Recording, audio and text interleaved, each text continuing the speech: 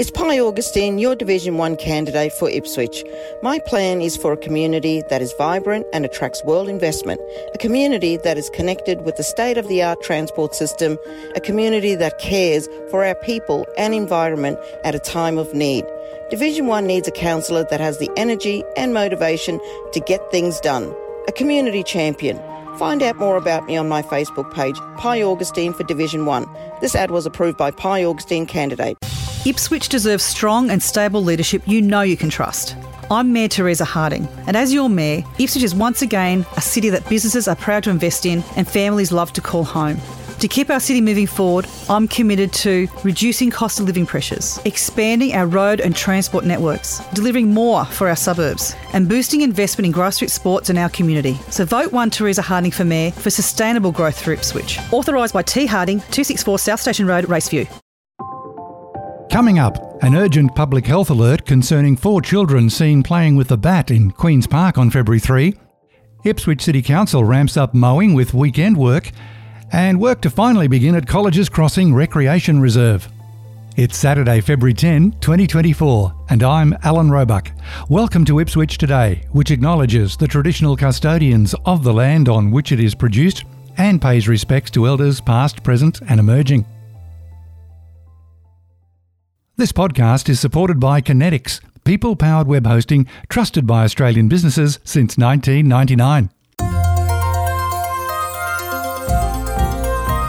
Westmoreton Health is urgently seeking information about 4 children aged between 2 and 13 who were seen playing with a bat near the Ipswich Nature Centre in Queen's Park on Saturday, February 3 at around 10 a.m.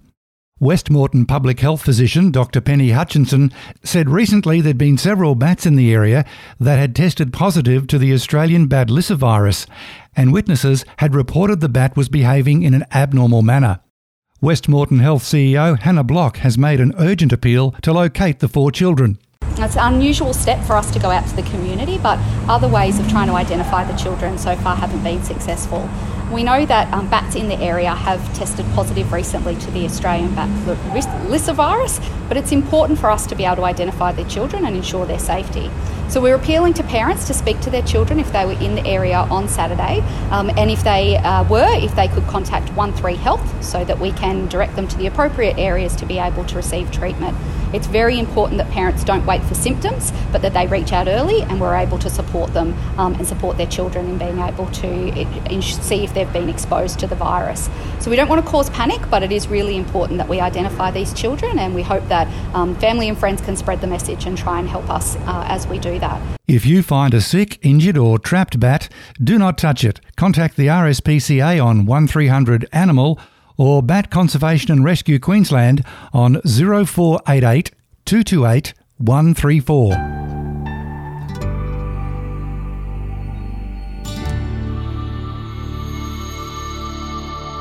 Ipswich City Council has increased its mowing resources to take full advantage of the recent sunshine after the city experienced 19 days of rain in January, which significantly impacted the ability to mow local parks, sporting fields and footpaths. Mowing crews are now working longer hours and on weekends, and additional staff have been brought in to get the city's mowing schedule back on track after more than 220 millimetres of rain fell across January, smashing the monthly average rainfall of around 78 millimetres.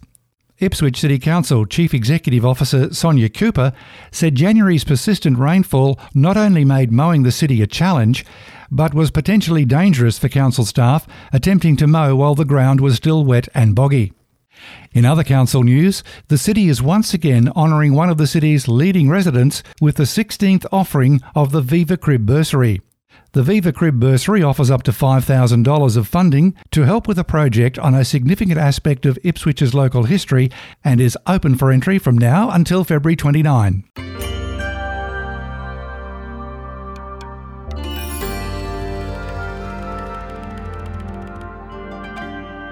The restoration of Colleges Crossing Recreation Reserve will finally begin soon after Ipswich City Council recently signed a contract with Apoka Constructions. Colleges Crossing was badly damaged in the 2022 flood events, and since then Council has been working with the community to create a vision of what a more resilient and robust space will look like, because we know it will flood again in the future. More than 600 residents told Council they supported a simpler, back-to-nature design for the reserve, which allowed Council to proceed with engaging a suitable contractor to begin work on the restoration. Engaging with residents on the vision for Colleges Crossing did add extra time to the construction. However, Council said it will be a more resilient parkland that will cost residents less money. The scope of works for this contract includes the demolition and removal of the existing damaged infrastructure and the installation of new amenities, including picnic areas and shelters, toilets and playground facilities. Council said it will keep the community advised of any closure or changes to access to Colleges Crossing during the construction process. Subject to weather, it's anticipated the work will be completed later this year. And that's it for this episode. Don't forget to look for handy links in the show notes. Ipswich Today is supported by Kinetics, people-powered web hosting trusted by Australian businesses since 1999. This podcast is listener supported.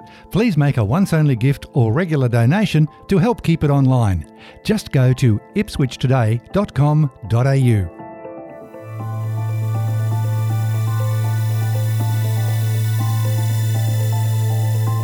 Follow and stream this podcast from your favourite app, including iHeartRadio, or play Ipswich Today on smart speakers.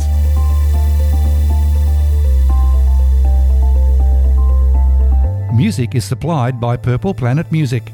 This is Alan Roebuck. Thank you for listening.